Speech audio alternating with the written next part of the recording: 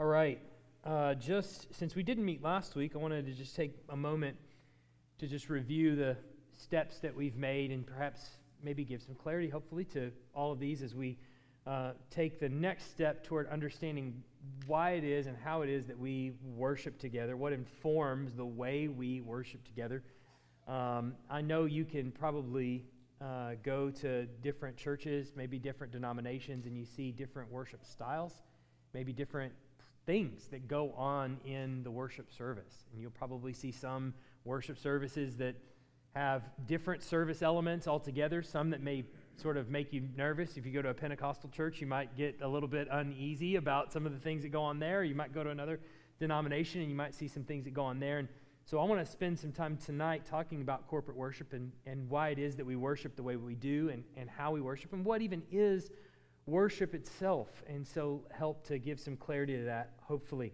But before we do, let's review some of the places that we've been. We've said, first of all, that Christ is the one that unified the church through his death, his burial, his resurrection. His sacrificial death on the cross has unified us and has brought us to a place where we are all included in one body. And that's globally speaking.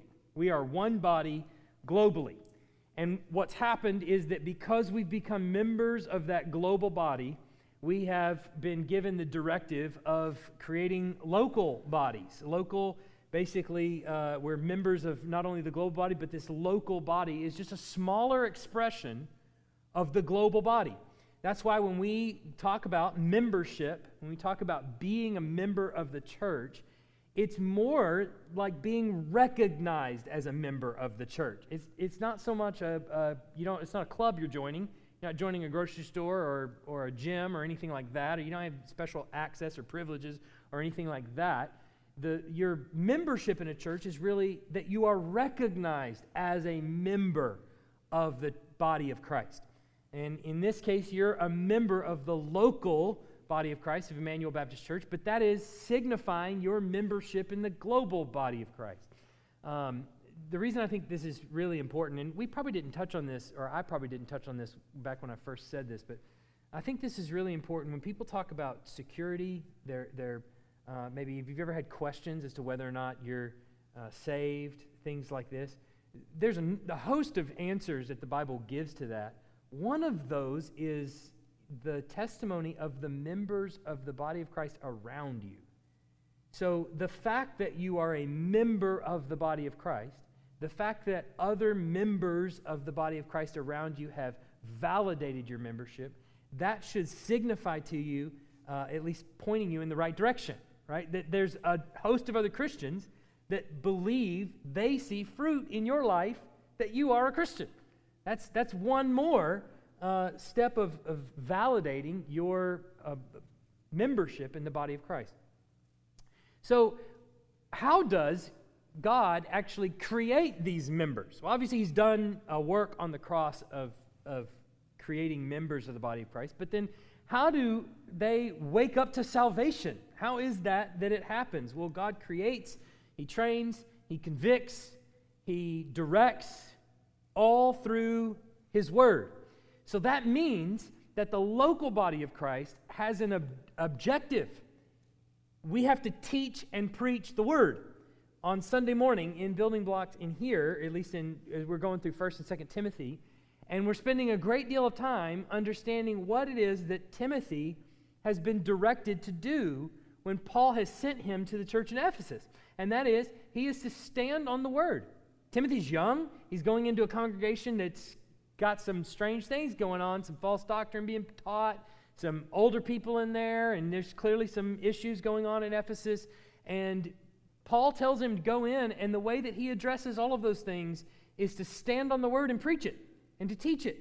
And through that, God actually trains his people. It's through his word, and it always has been, that he creates, he trains, he corrects, he convicts. Otherwise, he cares for his sheep that way. And through the preaching and the prayer of the church, what you see is that people from diverse backgrounds, could be different ethnicities, could be different languages, could be different nations, could be whatever, they all respond to the preaching of the word. That's Paul's directive in Romans, is to go where Christ has not been named and to preach the word there. And as he preaches the Word of God, sharing the gospel with them, they come to faith in Christ. That's how the Lord creates His people, and He always has. So then the task of preaching and teaching the Word of God, as well as directing the mission and agenda, is funneled through certain members of the body. So you have elders who are members of the body of Christ, and their task is to preach and to teach and to otherwise shepherd, in other words, to oversee the way that preaching and teaching filters down to the pew. How is the word that's preached, as it falls on the ears of the people, how is it acted upon? How is the ministry of the church actually accomplished? That's the elder's job, to not just preach and teach, but also oversee that task of doing that. And the deacons, you might say, are the front row of the preaching and teaching. They're the first ones to sort of get up and serve and to show the congregation, to set a pattern for the congregation of service as they serve. And it promotes that unity and service throughout the congregation. And the congregation, we've seen, has a responsibility for taking that word that's preached and not only acting upon it, but also guarding the gospel amongst its members. And that means that all of us, as members of the body of Christ, are responsible to call out sin in the life of someone else, especially those that are struggling with repentance, calling it out and beckoning them to repentance. And then where there is evidence of unrepentance, the congregation is responsible to recognize that person not as a member of the body of Christ, as best we can tell. But then the opposite is also true. Where you recognize repentance and faith and genuine fruit in the life of someone, the congregation's responsibility is to recognize that by calling them member. That's why we ask the questions that we do on membership forms and things like that. I sit down and interview the person coming forward in membership. We look at their testimony of faith. We see the fruit in their life based on their testimony, and the congregation is responsible to validate that as well. That's what congregational rule or authority actually means. Obviously, the part of that process is church discipline that we've already seen, which is the confrontation of sin in the lives of the members of the congregation. And obviously, what all of this is designed to do is to take the Word of God that has been given to us and preserve it, to protect it for not only the next generation, but also for the people of the community that are watching. Believe it or not, it's not hard for the outside world to see hypocrisy in the church, right? And frequently this will be what they... Now, that is not an excuse not to come to Christ, right? It's not. But at the same time, it is a reason that people hold back or push back against the church. But it's the church's responsibility to say, where sin is identified or unrepentant sin is identified, it's also called out. It should be in our lives. That's the purpose of it all. Now, as we think about all of those things, then we kind of transition a little bit into what our worship actually should look like. How we should direct our worship, why certain processes are in place in our worship service, and help us to think about what it is that we're doing when we gather here, especially on Sunday morning. So the first thing that we need to say is that Christian worship is Trinitarian. And what we mean by that is, first of all, worship is directed to the Father. Our worship on Sunday is a proper response to God's majesty and His character.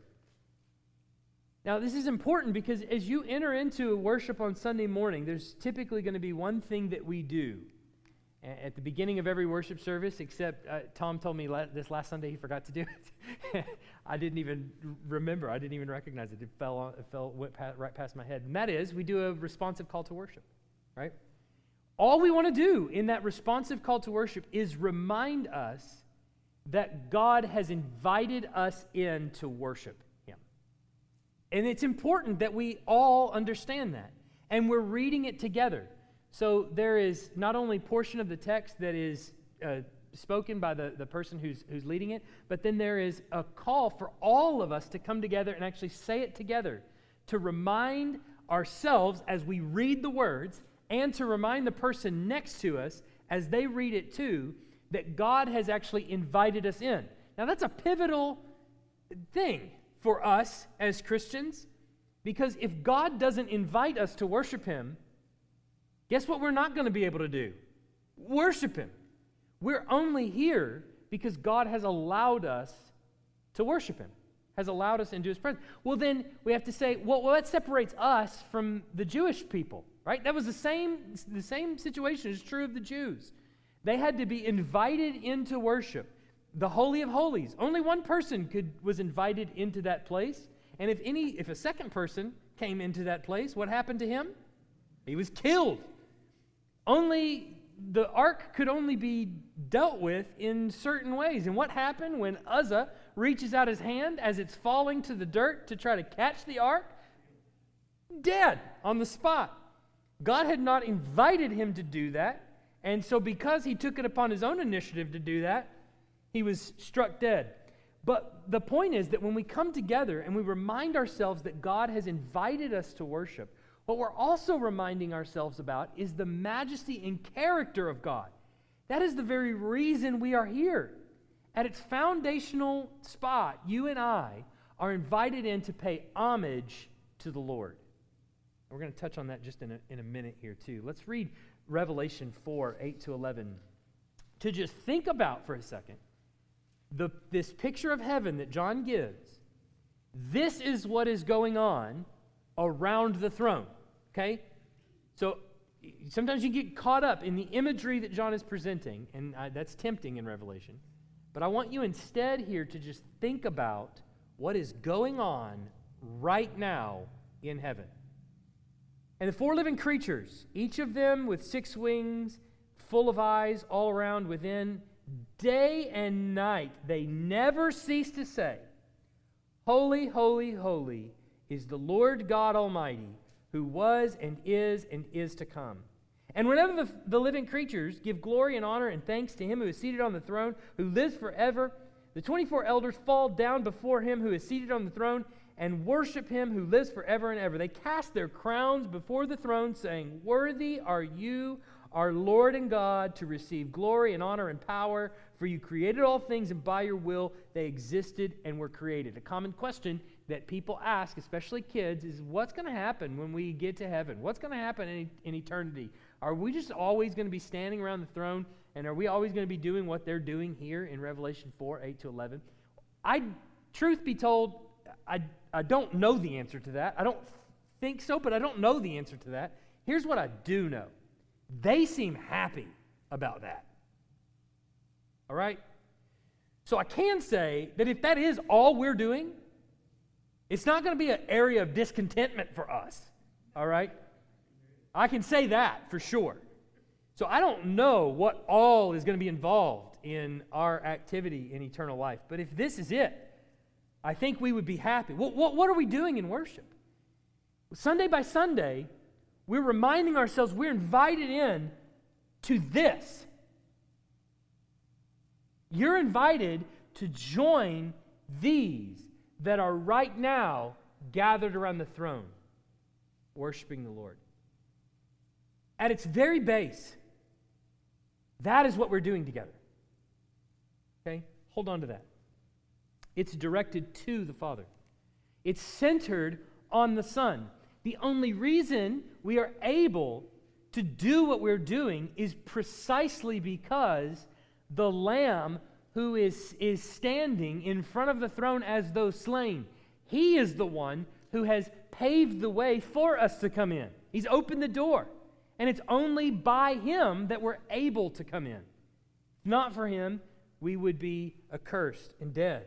So our worship is then centered on Jesus, who is the sacrifice on our behalf. So a large part of our worship service is going to be directed to who we are as sinners, where we lead into a prayer of confession, and following that, we remind ourselves of the pardon that has been given to us by God through Christ. And the reason is because before we hear the Word of God come to us, we want to ensure that we're all on the same page, that we are here as sinners by the grace and mercy of God. And it's through His Son that we're here. Look at Revelation 5, 6 to 14. This is right after that. And between the throne and the 4 living creatures and among the elders, I saw a lamb standing as though it had been slain, with 7 horns and 7 eyes, which are the 7 spirits of God sent out into all the earth. And he went and took the scroll from the right hand of him who was seated on the throne. And when he had taken the scroll, the 4 living creatures and the 24 elders fell down before the Lamb, each holding a harp and golden bowls full of incense, which are the prayers of the saints. And they sang a new song, saying, "Worthy are you to take the scroll and to open its seals, for you were slain, and by your blood you ransomed people for God from every tribe and language and people and nation, and you have made them a kingdom and priests to our God, and they shall reign on the earth." Then I looked, and I heard around the throne and the living creatures and the elders a voice of many angels, numbering myriads and myriads and thousands of thousands, saying with a loud voice, "Worthy is the Lamb who is slain to receive power and wealth and wisdom and might and honor and glory and blessing." And I heard every creature in heaven and on earth and under the earth and the sea and all that is in them, saying, "To him who sits on the throne and to the Lamb be blessing and honor and glory and might forever and ever." And the 4 living creatures said, "Amen." And the elders fell down and worshiped. So the worship transitions to the Son. And so the Son is worthy to receive all of the praise and adoration that the Father is receiving. So our worship is Trinitarian. It's directed to the Father. It is through the Son that it goes.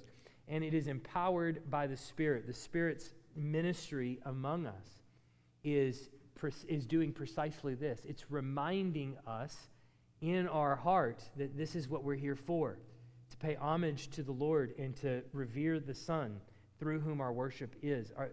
The Spirit's ministry gives us even the ability to understand and apply the Word of God preached. Do you ever feel like, I hope this is the case, maybe it's not, but I hope it is. You ever feel like in the preaching, whether it's me or somebody else, that it's targeted directly at you? That's not me. That is the Spirit's work. That is what He does. He ministers among us in that way, turning our hearts to Christ. It's precisely what He does. And that is how our worship is in spirit and in truth. Look at what His ministry is among us. This is Jesus talking about the Spirit's ministry in John 16:14. "He will glorify me, for He will take what is mine and declare it to you."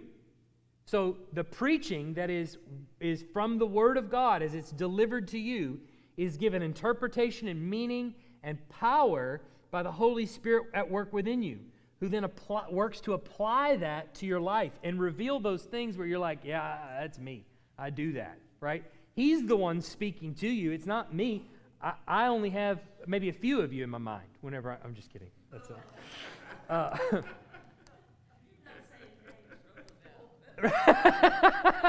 Yeah, I'm not saying names. I wouldn't do that.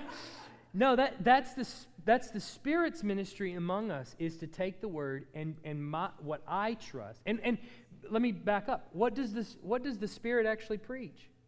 He preaches the Word of God to you. He doesn't preach any other word.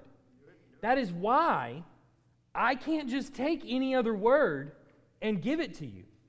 My work throughout the week is to take the actual Bible, look at the actual words, examine all the clauses and the commas and the periods and the exclamation points and the question marks, and make sure I have all of them and understanding them and am representing them the way the author had intended them to be represented, making the point that he had intended to make, because that is the point that the Spirit makes to you as He preaches the Word to you. So all I am trying to do is convey the words that are written in the text and then apply that to your life. James. Yes. Quickly, because I got a lot of stuff. All right?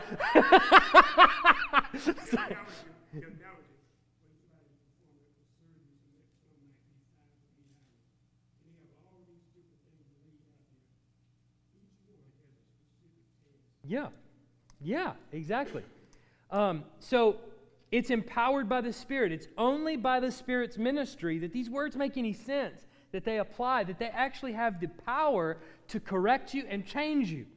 Have you ever made corrections based on a sermon preached? Have you ever thought, well, I got to repent of that? I didn't even realize that was sin. Well, of course, we all have at one point or another. That is the Spirit's work. So our worship is empowered by the Spirit, and we recognize the Spirit's work among us. Now, worship, the important thing that we have to understand then about worship is that it doesn't just impact that Sunday morning. That's why it carries over, and it skipped twice on me, didn't it? That's why it carries over into our entire lives. It's not just a Sunday by Sunday thing. This is a Monday or Sunday through Saturday thing. It is something that encompasses our entire life. It's not just the singing of praise. It's not just the hearing of the word preached, but it's the effect that the ministry of the Spirit has every day of the week following that. It's the correction that He gives to us on a daily basis. And living our lives in repentance and dependence on Christ is precisely the ministry of the Spirit. So then, what is our worship? Worship is a delight in the beauty of God and of Christ. It's not merely a delight in the experience of worship. This is where the rubber meets the road in the culture.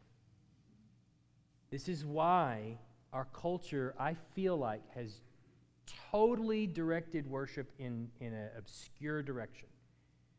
Think about it just for a second.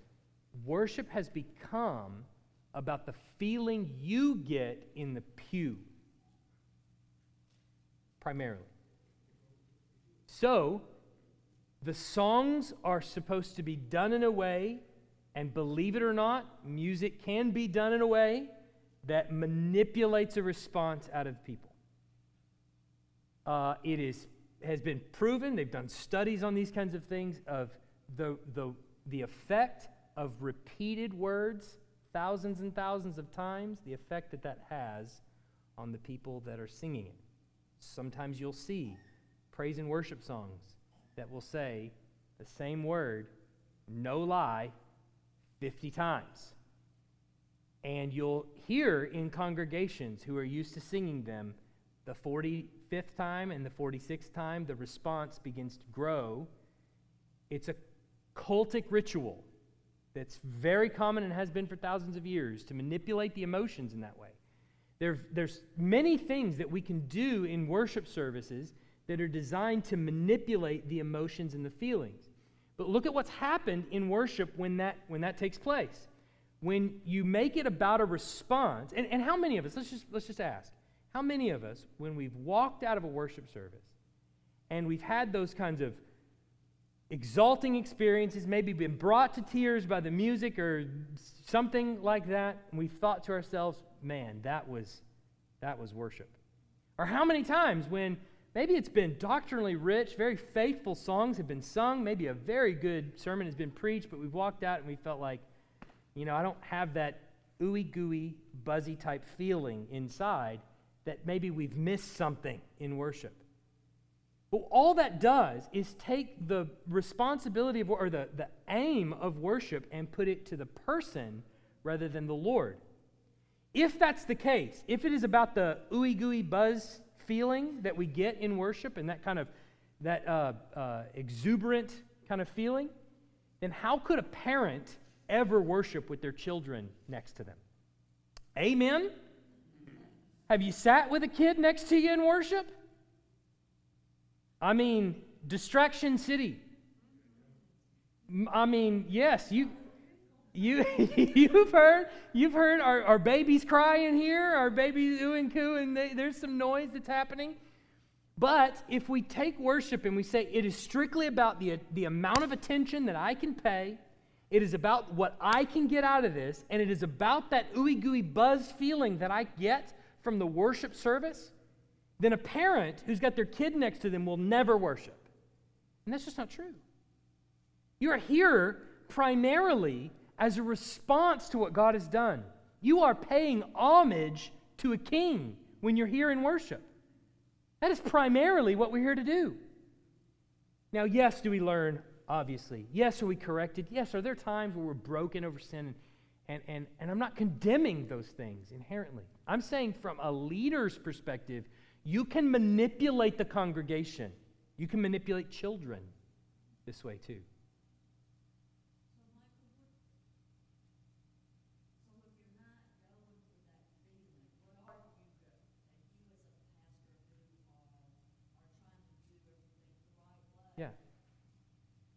what Jesus tells the woman at the well in Samaria is very important for how we understand worship and its direction.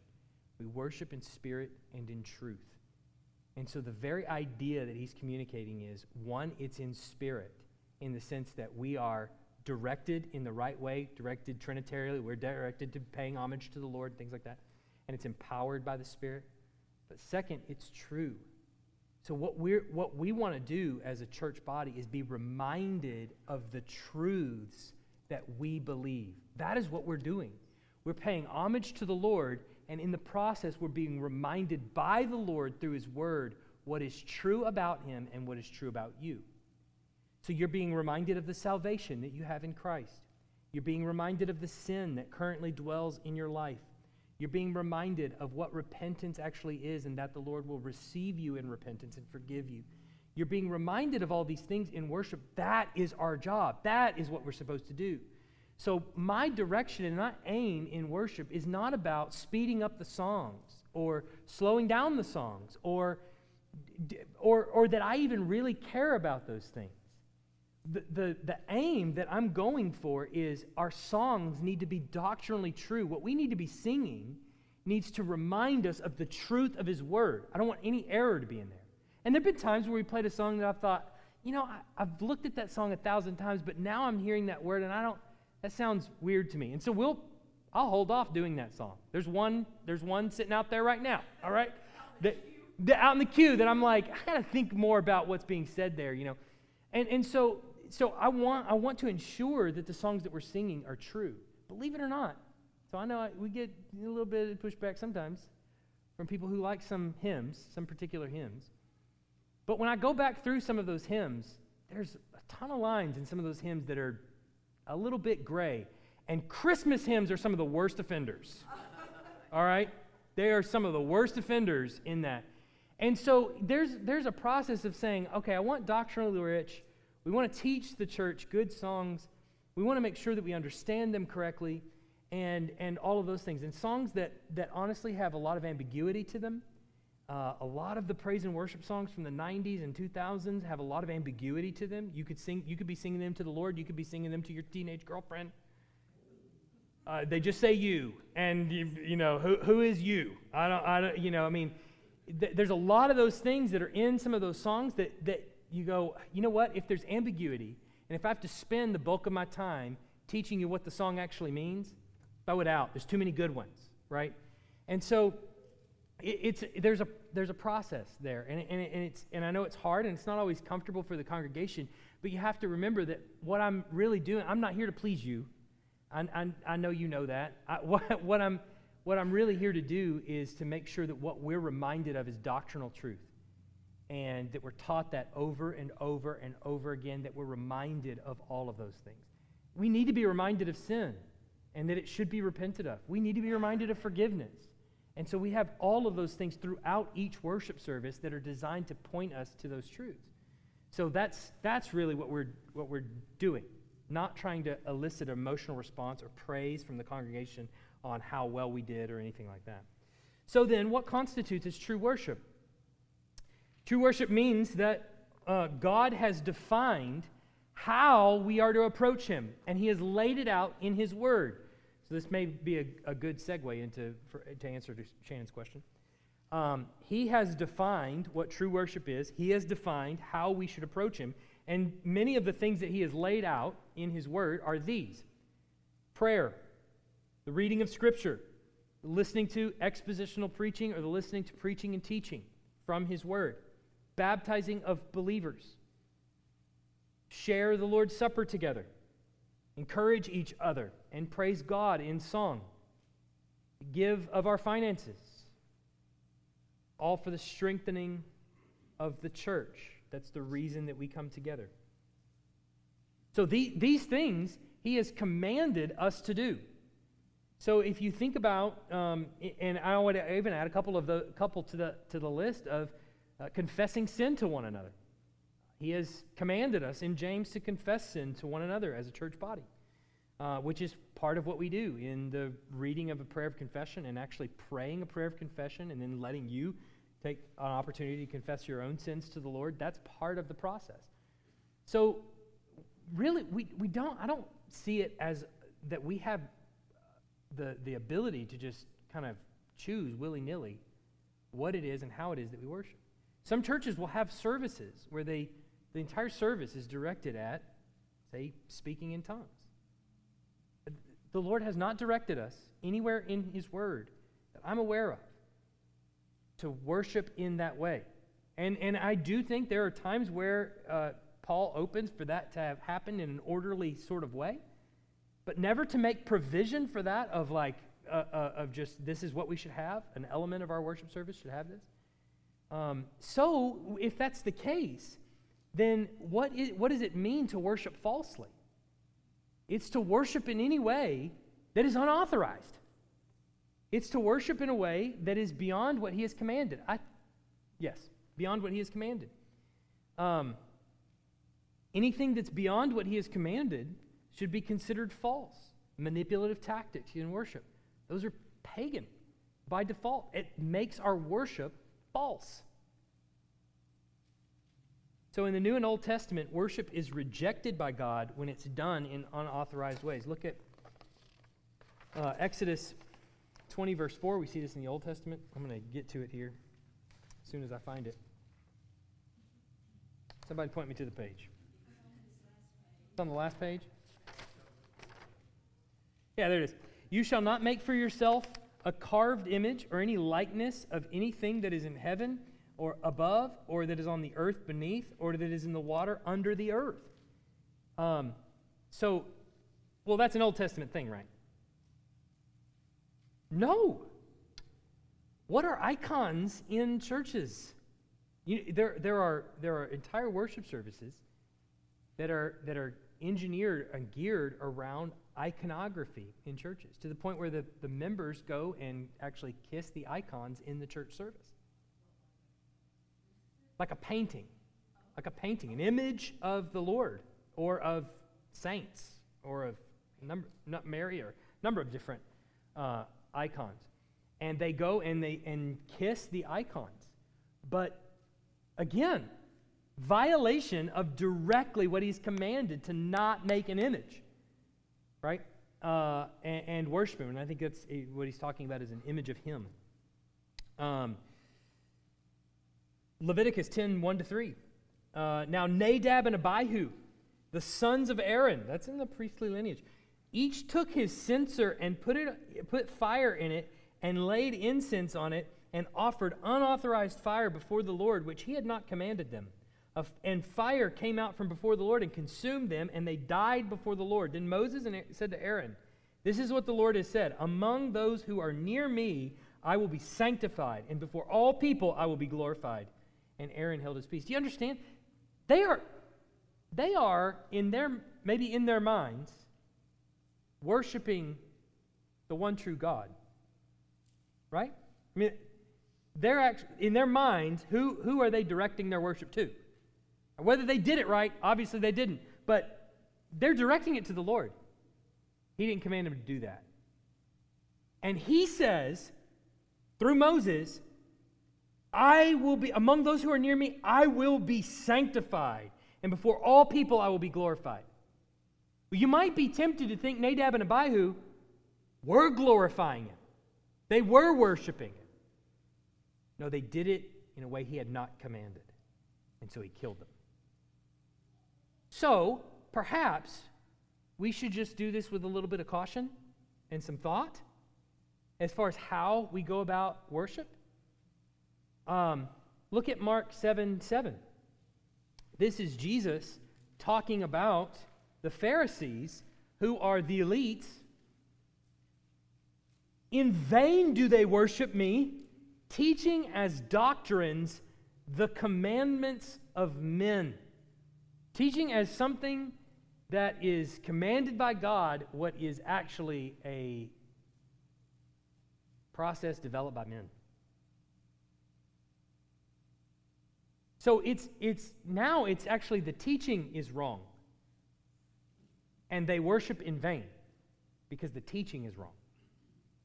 So all that's to say that false worship we can be engaged in a number of ways that we may not even think about.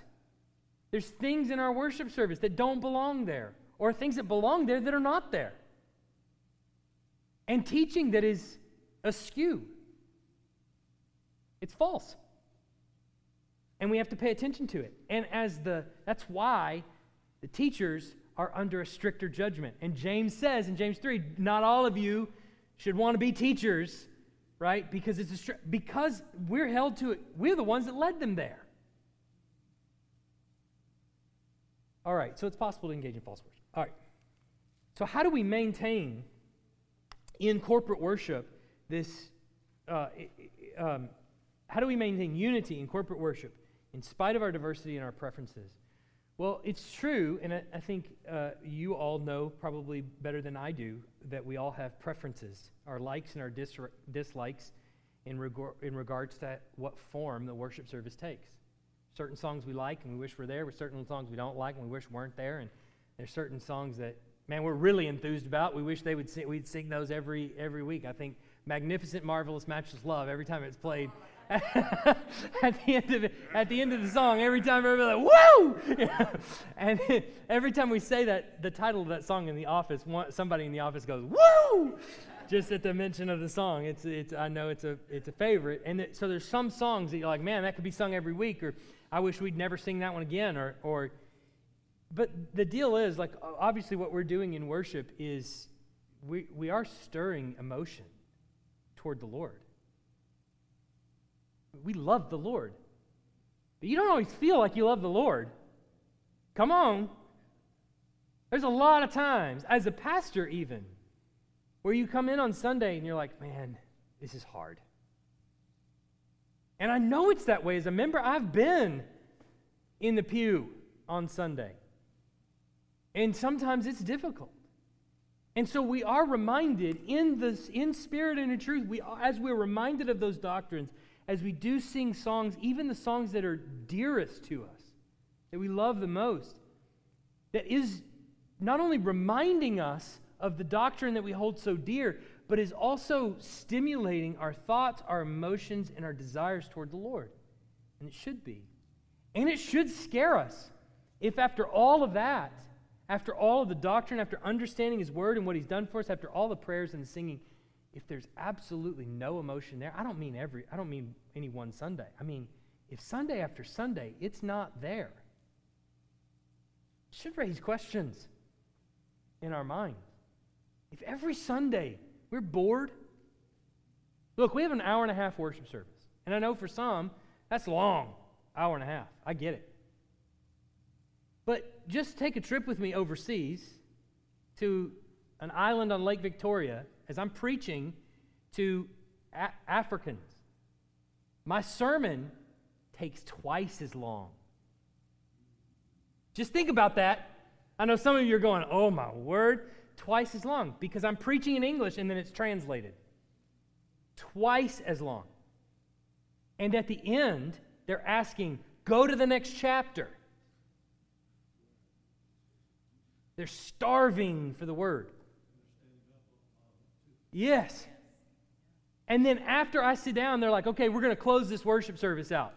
And that means in 2 hours. And then we're going to eat together. And these people walk from all over just to hear the word of God preached. And they want it more and more and more and more, as much as you can possibly give. A room full of pastors sat for 8 hours a day for 5 straight days as I taught through Matthew. And that is not my teaching, as you well know. That is their hunger for the word. So it should disturb us more than a little that it's difficult for us to make it. Our appetite should be increased, and we should be pushing in that direction for our appetite to increase, because that's worship. And obviously sometimes it's not according to our preferences, but how should we deal with that when it's not exactly the way we like it? Well, one, we should submit to each other. We're called to submit to each other for the sake of Christ. We're going to talk about that this Sunday. Called to love each other, to serve each other. We should submit to each other. We should shift our understanding from me to we. I'm going to go through these at a relatively quick clip. So we should shift our understanding from me to we, instead of only thinking about the fact that I don't like that song. Maybe consider somebody else does. And in all honesty, a lot of times churches are geared towards a congregation that might be a little bit younger. And there's a reason for that that's not all bad. There is a bad motivation there, which is, well, we want a lot of younger people in here to, rejuvenate the place or things like that. That's probably some not great motivations. But some good motivations is, who are the ones that have spent the least amount of time in the Word, the least amount of time in church, and who need the most training? Typically, that is the younger generations. So those songs are directed toward them to help them understand doctrine, to teach them doctrine. A lot of the ministry of the church is geared that way. What happens, though, a lot of times in churches is that we kind of grow up with our parents making the decisions in the church and being the decision makers and getting everything the way they wanted. And then when we turn 60, now it's our turn. Our parents are dead and it's our turn. We're going to do things the way we want. But it's precisely the opposite in Scripture. And in all actuality, what's happening is, as we become more and more like Christ, the longer we spend in His Word, our desire should be to serve, not to be served. So it should be the opposite. As we get older and as we learn more of the Word and grow to learn more about Him, our desire should be to serve the generations under us coming up, handing off those truths to them. So we transition from me to we. But begin approaching Sunday morning with a sense of your need for Christ. Often what happens when we grow bored in worship, or when we have little appetite when we walk in the door, it's due to how much time we spent prior to getting here in the Word. How much time we spent prior to coming to Sunday even thinking about Christ. Preparing our hearts to actually worship. If you come in cold, well, you should expect to just kind of have the service is the only thing that's going to warm your heart toward the Lord. On the flip side, if you spend time beforehand in prayer and in the Word, maybe even with your family, then it's going to be a different worship experience coming in because your heart is already primed. The pump is already there. Honestly, and it's the difficulty of being a pastor is I'm not with my family on Sunday morning. I'm here typically about 6 o'clock in the morning, and that's part of the reason why.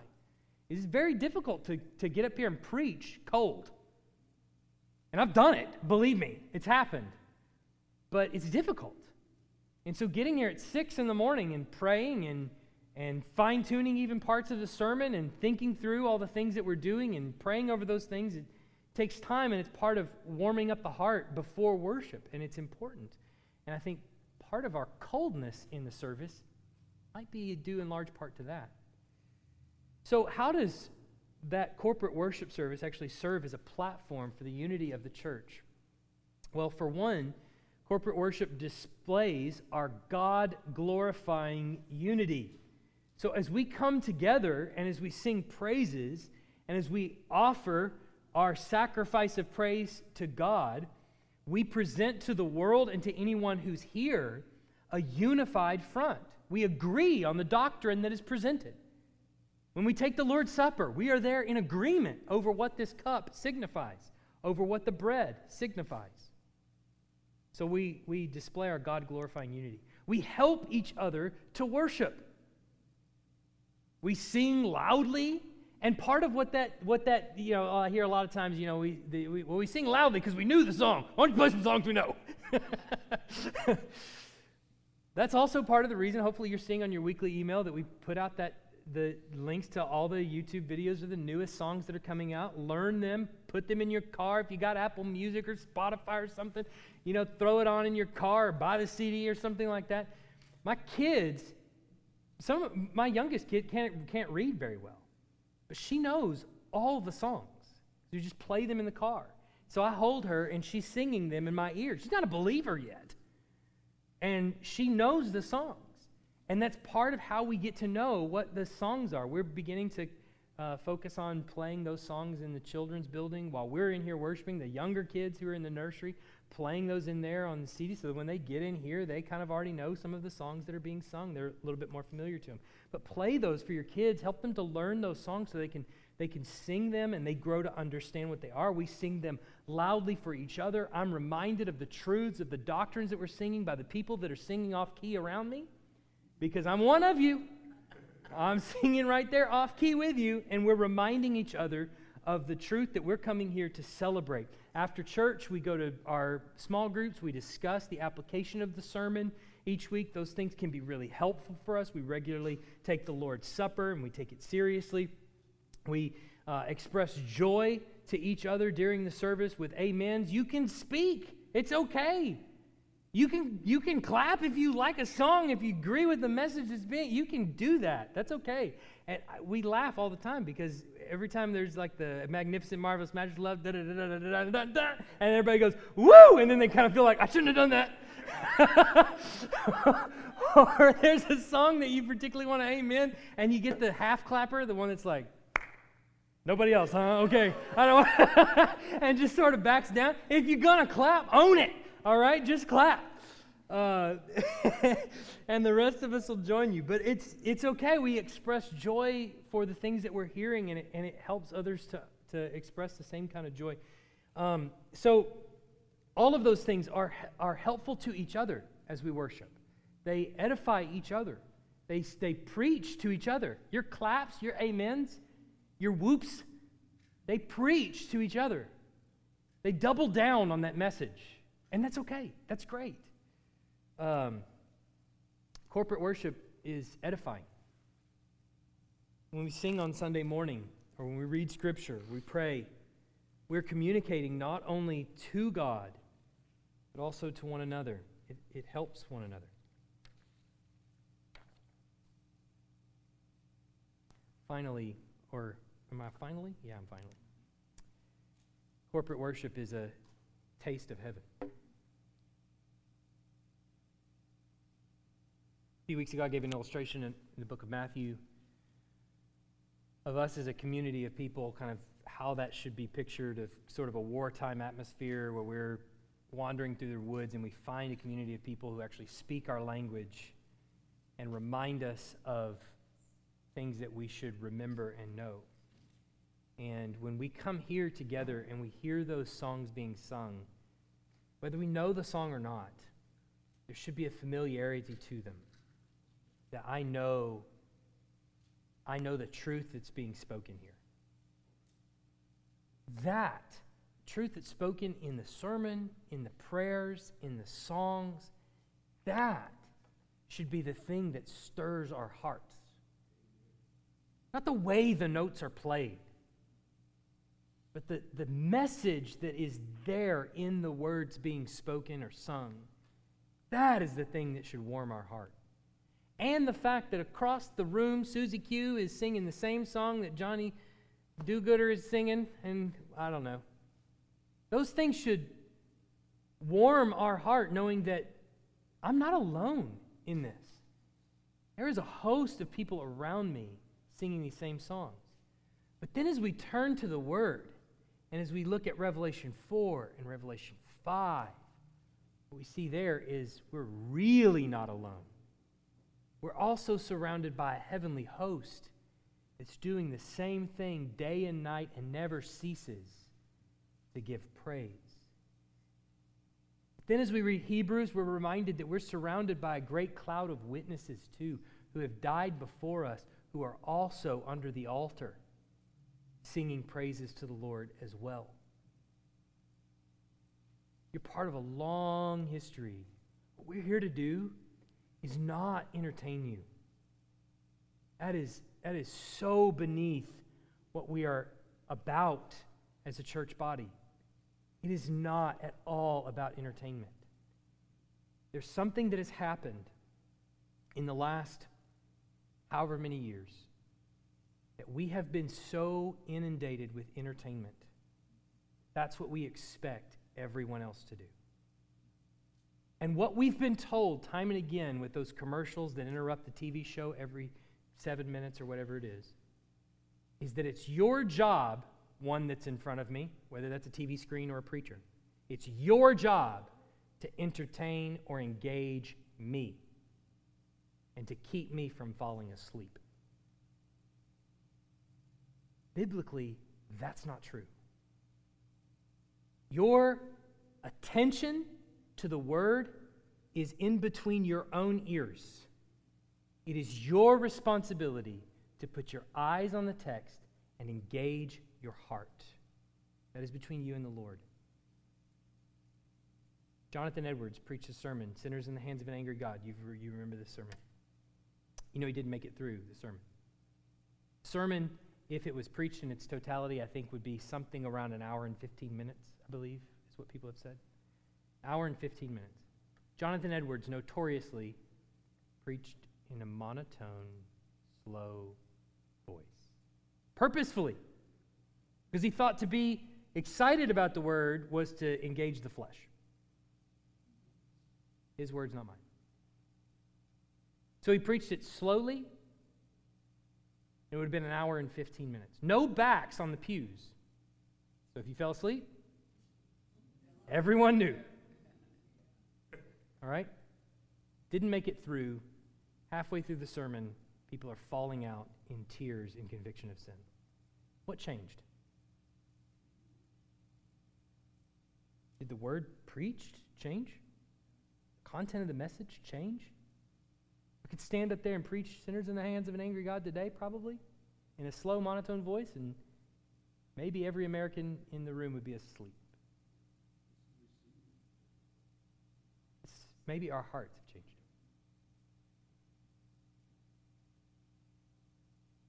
Questions? Comments? Charlie. I see that hand. God bless you. Go ahead. Sorry. I'm just kidding. Nothing. Go ahead. Just me making a joke about a revival. Go ahead.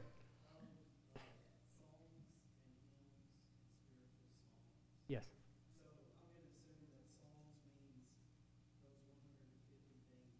Probably. Yes.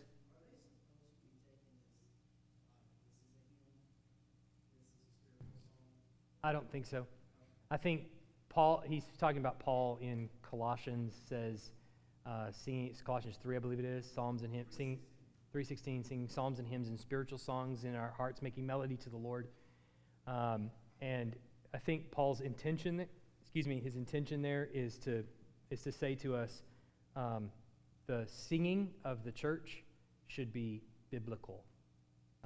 So the Psalter is, Paul would have known those psalms and the tune to those psalms because they would have sung them in the temple, many of them especially. And hymns and spiritual songs, there's passages of Scripture, like we'll read one this week in Philippians 2, that comes across in the way it's written. It seems like it's a hymn of the first church, of the first century church, that they created that's just a reminder of the doctrine of Christ, that he was in the form of God and did not see equality of God thing to be grasped, but emptied himself. That whole thing seems to be some type of first century hymn of some sort, and there's several of those throughout the New Testament.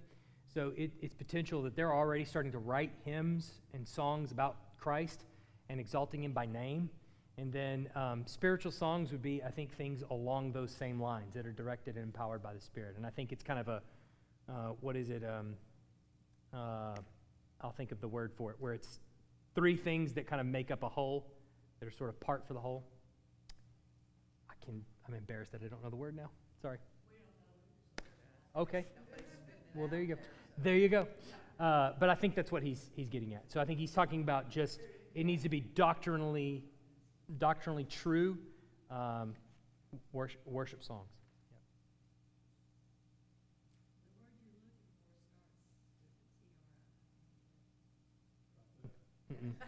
Yeah, triumvirate. Yeah.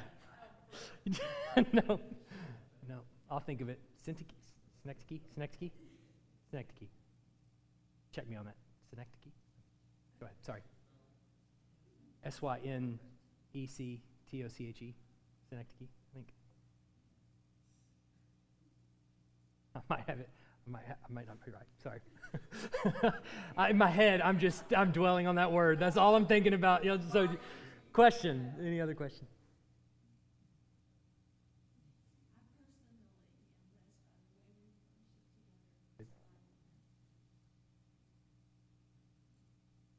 Thank you.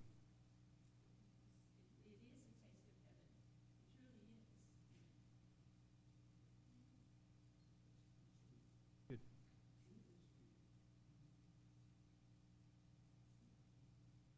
Charlie.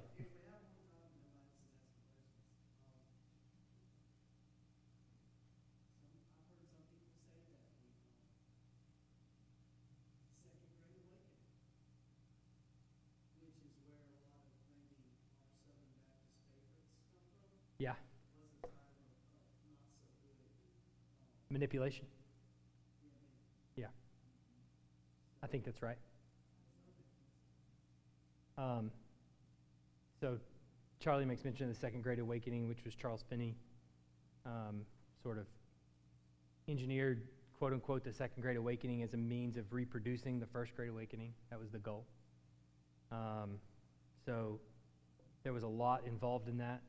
It's where altar calls come from, by the way, just so you know. That's where they come from. It's Charles Finney. Charles Finney, you can look up his doctrine, likely a heretic, likely not a Christian. Had a waiting bench over here where people were anxious, manipulated people's emotions, wanted to give them a token of their following of Christ, which was their coming down front. Again, nowhere directed in Scripture to do that. Nowhere. Not one place. How is it that you come to know Christ? How is it that you come to Christ in salvation? Walking down front? No. Repenting of your sins and following Christ. But you can come down front and get a token of your receipt into the kingdom. You walk down front. You join the church. How do you join the church? Through baptism. That's how you join the church. So,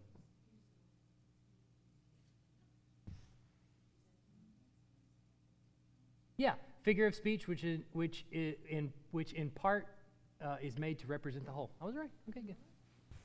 Synecdoche.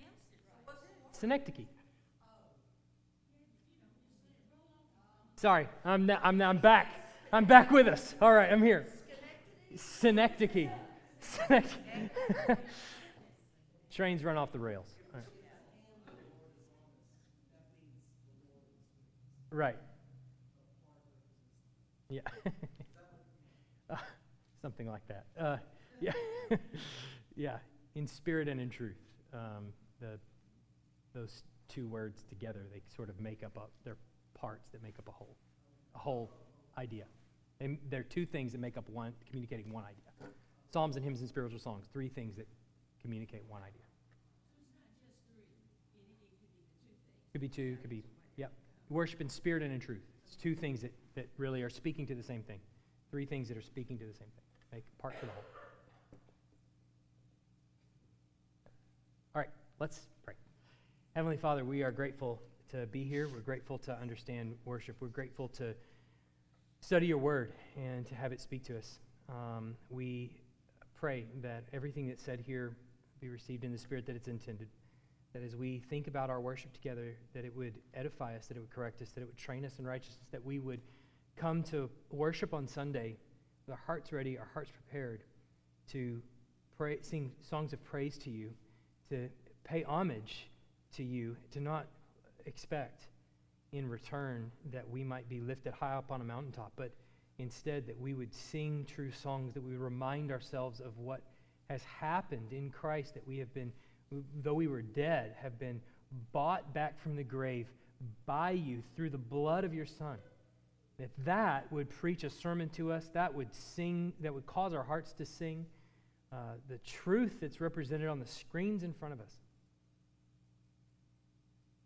Pray that you would do this in our hearts. In Jesus' name, amen.